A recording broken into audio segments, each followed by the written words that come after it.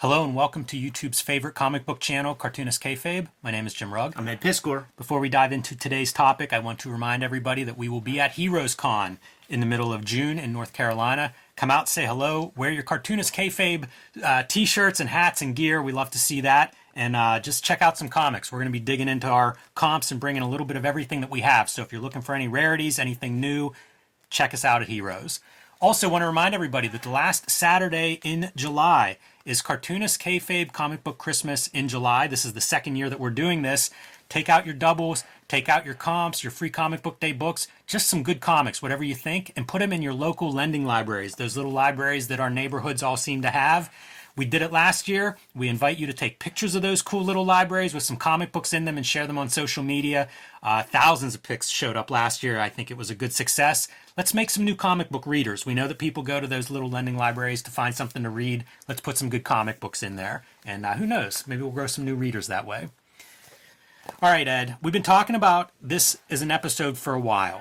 We're going to look at Nick Manabat's Cybernary. This is one of the early Image releases. This was on the back, packaged as like a flip book with Deathblow, Jim Lee's Deathblow. I was so excited for Deathblow. It was that Frank Miller style Jim Lee art. I think we've looked at this in another video, so you can check out Deathblow if you're not familiar with it. By the time I finished this comic, I had no care about Deathblow anymore, but I was a Nick Manabat Cybernary fan. You are not the only one, man.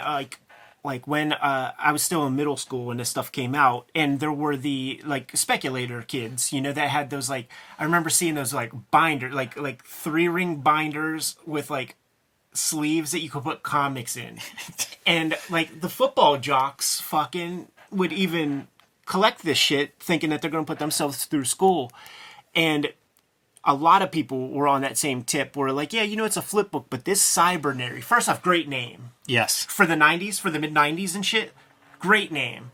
And this high contrast artwork, it as a comic, it's it doesn't flow like a comic. Like the success of the art is in the obscurity. You got to stare at it for a while to even understand what anything is. And then as it starts to unfold before your eyes, you're like, this dude is a fucking ruler, man. It's amazing, especially for a young guy. I think this represents the bulk of his published work. He did a couple of, I guess you call them pinups or file type things for Wetworks Sourcebook that were done after this. And he kind of opens up his style. We often talk about Outlaw Comics, and one characteristic is how much ink is on there. Load that stuff up with ink, and that's what he's doing. And, some of the stuff that, these covers, I think you see a little bit of maybe a Sam Keith. Simon Bisley was a guy, I think, that was an influence. But it was just really hardcore stuff. As somebody who was drawing in his notebooks and copying this stuff, this was very exciting to me. Yeah, I think he was a part of the kind of Filipino school. And there would be lots of black and lighting and shadow and lots of the work that comes out of that camp. Yes. So you could see that stuff in there. And the other piece of this creative team is Steve Gerber is your writer on this. And there have been interviews with him because Cybernary gets an ongoing after this, but Gerber talks about just how excited he was by Nick Manabat's artwork. Yeah, unbelievable. I don't think it's a successful comic to read, but just page after page of this kind of stuff. This kid had such an imagination that was perfect for the zeitgeist. He knew exactly the things that need to be in an exciting mid-90s comic. Yeah, Joe Chiodo is doing colors, and there's a Wildstorm Facebook group that I joined this week in search of an artist edition of this, nice. Which the Facebook group produced, amongst itself. But they also assembled the color guides. So there's a big post with all these color guides where you see they're painted, man. They're beautiful. Yeah. Those color guides are phenomenal. And unfortunately, I think it's a little dark, but you can still get some sense of it. And even from the beginning, I feel like as a page, that's a great layout with the eye in the middle that kind of pulls you right through, right, because it's so busy in places. Any kind of guidance you can get or negative space, having these characters not overlap, for example, is a really good choice, because all that black, you wouldn't even be able to pick out how many figures were there if he didn't figure out, let's separate them, and in black and white, it really pops. And with all this stuff that you said, there are ones where it is just a smorgasbord. This is these pinks and stuff, purples. That's like that example of like, tell me this is a Joe Chiodo colored comic without telling me it's a Joe Chiodo colored comic. Yeah, exactly. Like that's his palette. But it works really good when you throw orange on top of great. those. It's great. On top of that purple. It's great because it's adventurous. Like, this would be, to the 90s dudes, oh, that's some pussy stuff, man. Why you use the pink, blah, blah, blah, blah, blah. But, like, he used it. Yeah, and you know why? Because, like, the green pops then, the orange and red pops, and all the spiky detail. Like a cyborg dog monster with those... I was thinking of Robert Williams with the teeth where they're almost metallic. Right. It's so cool. And then you get your big money shots, right? Like she's shooting that thing right in the mouth, blood splattering, ink splattering all over that page, and fighting these like green cyborg nightmare monsters. It's cyberpunk, you know? It's so cyberpunk. Yeah, there's H.R. Giger built into the aesthetics here. And we aren't getting any answers in the beginning. It's just this action-packed, like, nightmarish cyborg monsters versus this hot chick, you know, scantily clad, wearing like Red Sonja's leftover armor, but with some cybernetic augmentation as part of it. Even the ads are kind of fitting. Yeah, totally. Complimentary as we go through here. But the action shots look good. Like, this was a talent that from a very young age was sharp. Look at the reflection in the knife blade. Yeah, the separator's doing a little work there to separate the stuff. It's really sharp stuff from a young talent. You know, the kid outshined Jim Lee. Yes. Yeah, killed it on this one. And in the end, she's blown up, and then these scavengers find her, and we see like the teardrop. Joint, man. yeah, it is funny. That is like little kid shit. Reminds me of Chud. You know, like these guys coming up from underground, and they're all in shadows. So it's scavengers that are picking her up. That's going to continue on as we get into issue number 2 here.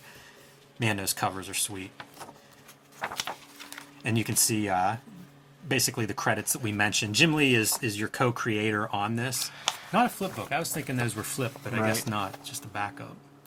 Yeah, and what that means is that when it becomes a movie, Jim Lee gets to make all the money, and Nick Manabat and his family get nothing.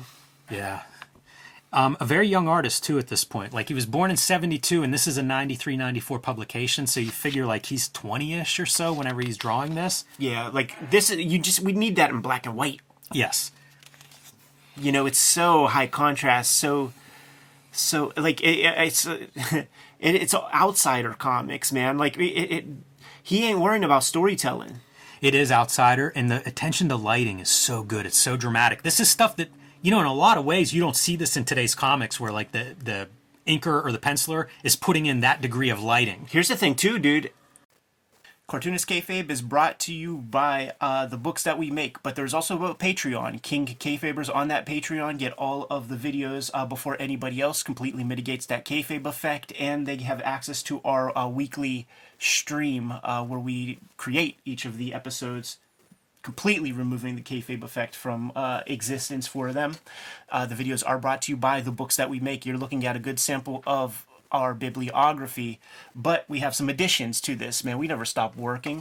Jimmy's going to have Street Angel Princess of Poverty coming to you this summer. It is a companion piece to Street Angel Deadliest Girl Alive.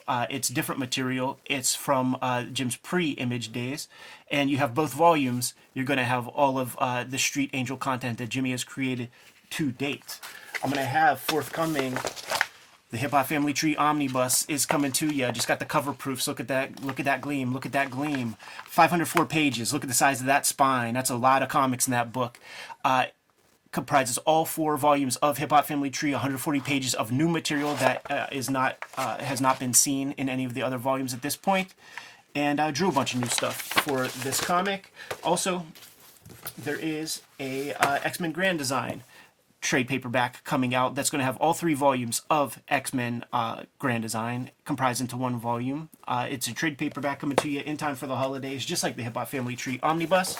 And Red Room is my new series. Red Room Crypto Killers issue 1 is out in the wild, coming out on a monthly basis. Here's the cover for issue 2. Murder on the Dark Web for Fun and Profit is the name of the game. In Red Room Comics, there are 2 trade paperbacks that out in the wild as we speak. Now that we're done paying the bills, back to the video. Crazy imagination. Like, to just make a comic or make a good drawing that's successful is one thing, but now you're designing incredible looking science fiction cop cars that look plausible and solid and have life to them. It's almost something I can imagine like Jeff Darrow drawing some of this stuff. Yeah. Not with all the black ink. Right. But with the kind of like wires coming off and a cop car that has like all kind of stuff excess. attached to it. Yeah, and like a moment like this, like that's real cinematic. It's good. You know, these kind of things, even in shadow, you know, you can infer what that is. And that's still like, you know, you at home can't make a spaceship look this cool in shadow. Reminds me of J. Lee Namor. Totally. Of this time period where it's like the blacks are almost their own color. Yeah. There's lots of shades of that, you know, especially even in this kind of thing, like those kind of points that, I mean, that comes from Chapel. These guys, so like those cyborg, I think they were called hunter killers, that she kills a couple of them in the first chapter, but to show how tough they are, like you see this one's been blown up and it's almost a zombie walking, but still moving, and guess what? Still taking out dudes that are like armored, I guess policemen is who those guys are. But, you know, just kind of speaks to the grotesquerie of what these augmented characters are. And then going back to Geiger, like getting into that like techno-organic material. I need to see that page, man. I need to see that spread, dude, in real life. Who owns that? It's phenomenal. I can slip you that PDF that has all this stuff because it's essentially black and white work, but it's almost satanic, these characters. Like it really adds that idea of like devils and monsters and stuff grafted right onto like the high-tech future world. Even though I think Jim Lee or somebody I read that this is set in the present. It's like set up on some island nation somewhere.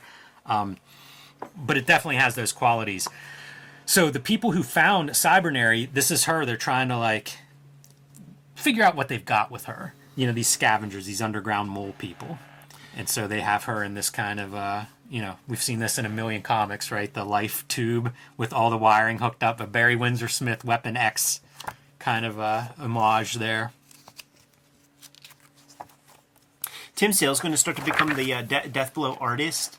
And he's on top of Jim Lee layouts. Yes. But then when the Jim Lee layouts go away and Tim Sale's doing his own thing, those are great issues. Starts to sing. Yeah, those are great issues of Deathblow. Like you can't read them. You know, still probably Brandon Choi writing that garbage, but the artwork is fantastic.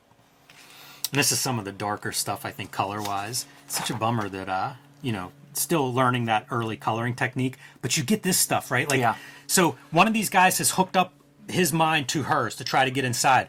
Shades of Donna Matrix in here, by the way. Because she is they call her like a nymph bot, I think is what they call her. But obviously, she's been augmented to be able to fight. And again, Donna Matrix, you know, like programmed in some way that her mind is different. And so what we're going to get inside of her head is the flashback of how she got to this point. But I love this effect of like this guy who's his brain's being fried. How do you represent that? You know, it's a great eyeball and a real sense of like strain and explosion. But now we're back and could have been right out of Akira, this fight. Look at that thing, dude. How do you draw that kind of shit? Like this dude had massive talent in so many things. Yeah. I love the cyberpunk elements, you know, like that future truck that they're going to hijack in the middle of a future city. Totally. Like it has shades of like role-playing games, like with the design elements and stuff. There was a kind of cyberpunk role-playing game called Shadowrun, I think. That, you know, it's that Blade Runner kind of energy. This sequence, just these 2 pages, call to mind Dragon Chang, a future cyberpunk trucker, you know, and now he's taken over the truck. They're hijacking this truck that's full of weapons that they're going to deliver to this resistance group. And there's some questions about, like, how did how was it, you got all this high-tech weaponry out of there? Well, it turns out there's a tracking device in there. So this is a setup. And that is a setup for a showdown. So here come our bad guys. They could be Mad Max Fury Road. They could be any of those kind of like really almost straight to video VHS cover art. Imagine it being airbrushed and just all that stuff that was so cool looking and you couldn't deliver it anywhere except in drawings. Right.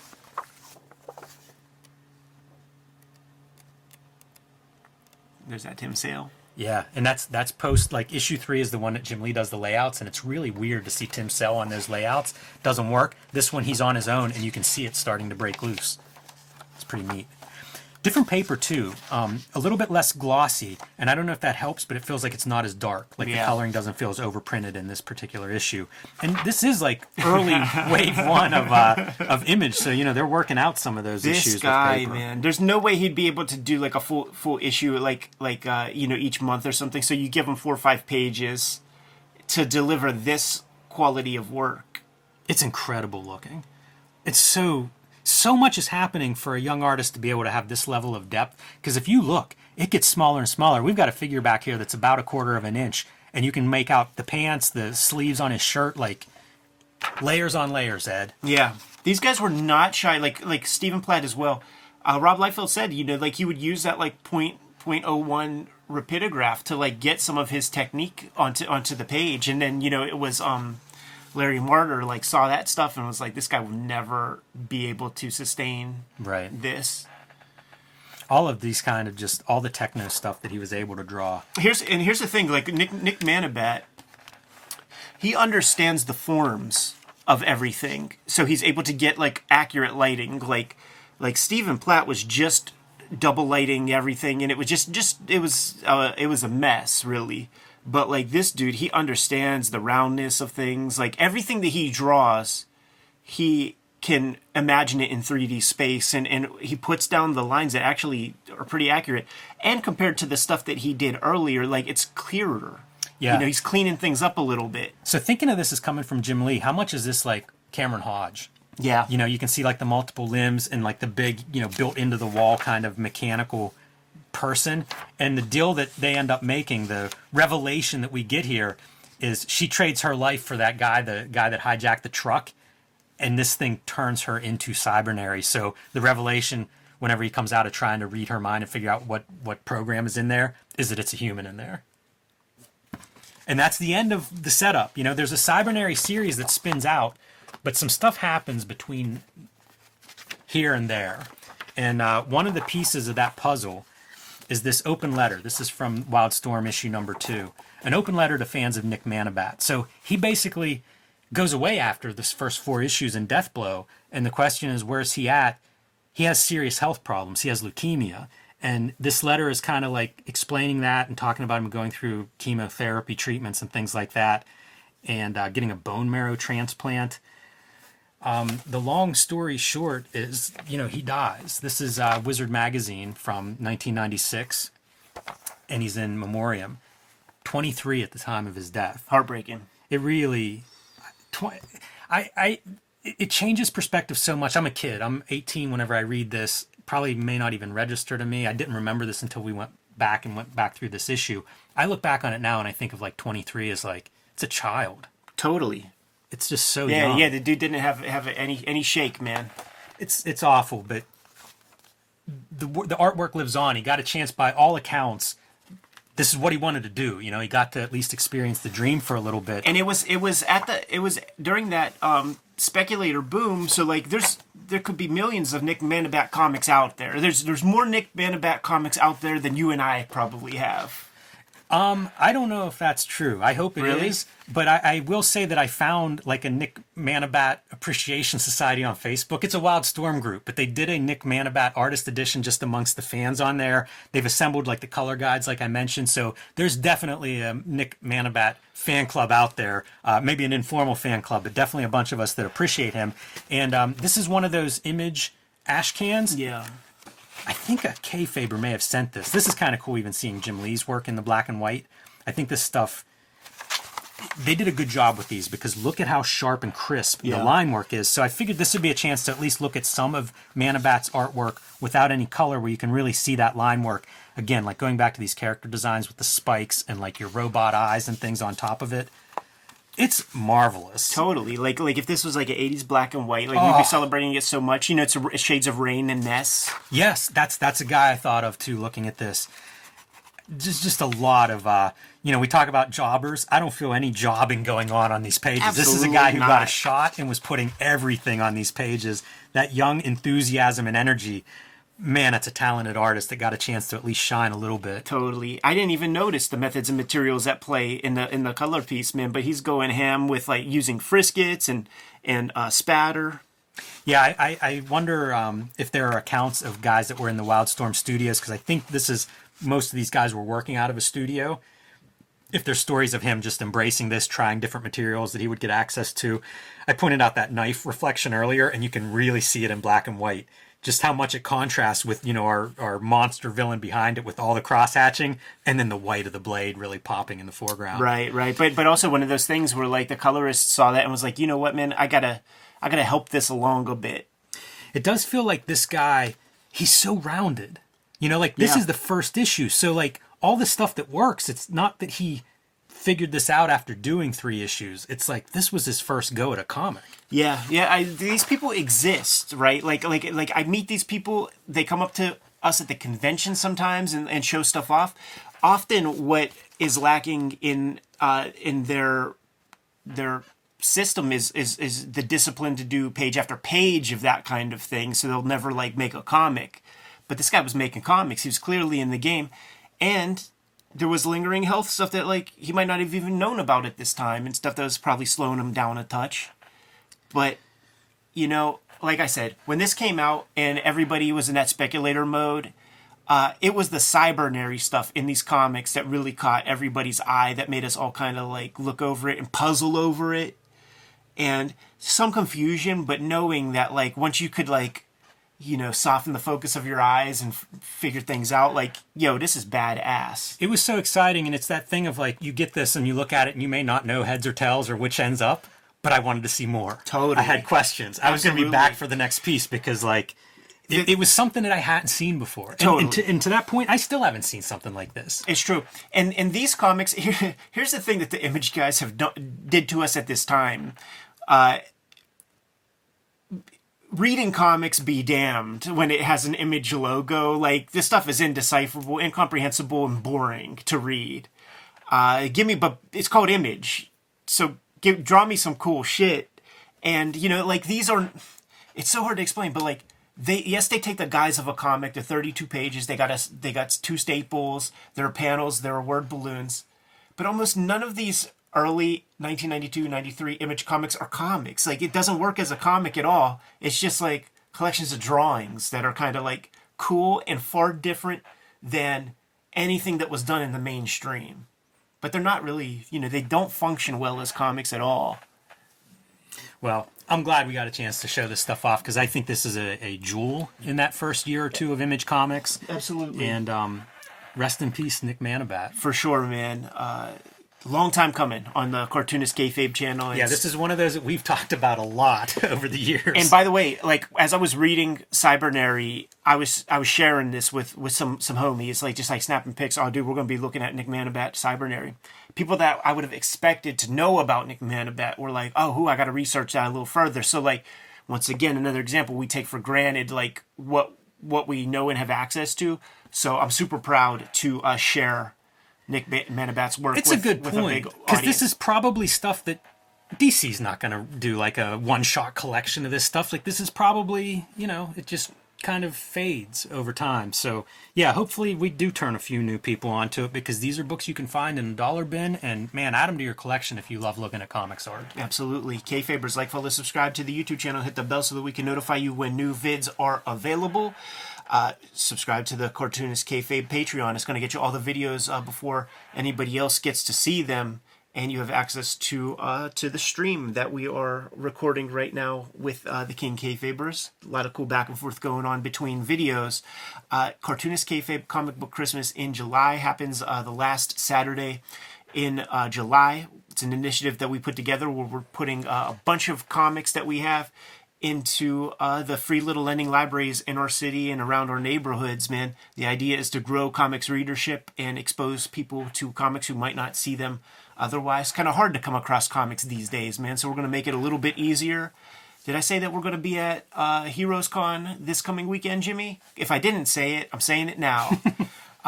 Jimmy and I are going to be there the whole weekend. Look forward to it. And we're bringing a big haul of all of our stuff. So if you're missing something in the collection, we probably will have it there. But the vids are brought to you by the books that we make. Hip Hop Family Tree Omnibus is coming to you sooner than later. It's going to be available in time for the holiday. Big thanks to everybody who put in pre-orders. Got amazing feedback from the publisher about everybody who put in their pre-orders at this point. 504-page omnibus hardcover. Let's see, we've just got a sample of the cover stock here. 500 plus pages, collects all the volumes of Hip Hop Family Tree, but there will be 140 pages of additional content in there that is not in those first 4 volumes. So please support the book in time for the holidays. The other holiday release that I'm going to have is the X-Men Grand Design Trilogy trade paperback. It's going to have that cover. It's going to be the size of a typical trade paperback, but it brings the X-Men Grand Design back into print. There were a couple volumes that might be a little hard to get. I only saw one volume at the Barnes & Noble I was at recently, and it was a later volume. So scoop that up. But the new work that is coming out is Red Room Crypto Killers. There are 2 trade paperbacks in existence of Red Room right now, The Antisocial Network and Trigger Warnings. This is cover to the newsstand edition of issue 1, cover to issue number 2. And issue 3 is going to be a hot key, so make sure you scoop that one up, because the focus of my next project is going to first appear in that particular issue. Murder on the Dark Web for Fun and Profit. Scoop up these books and support Cartoonist Kayfabe. Jimmy, what do you have? My next book is Street Angel, Princess of Poverty. This will be coming out from Image Comics later this year. It collects all of my homeless ninja on a skateboarder stories that are not featured in Street Angel Deadliest Girl Alive. Also from Image and back in print after it was absent for a while. So if you missed Deadliest Girl Alive, you can scoop that one up now. These 2 books have no overlap. So you buy them, you'll have the entire Street Angel epic in 2 handsome volumes that'll look nice on your shelf next to each other. You can also pick up Hulk Grand Design. My Grand Design contribution is now out in the oversized edition with a fluorescent green cover. You can't miss it. And The Plain Janes, the first young adult graphic novel, also available and back in print. And you can join me on patreon.com/JimRugg, where I have been serializing my latest comics. All great ways to support the Cartoonist Kayfabe channel, but there are more ways to support the Cartoonist Kayfabe channel. Jimmy, drop some science. Subscribe to the Cartoonist Kayfabe newsletter at the links below this video. You can also find Cartoonist Kayfabe t-shirts, hats, mugs, merchandise, stickers, and more at our spread shop. That link is also under this video. All great ways to support the channel. Give them those marching orders and we'll be on our way. Make more comics.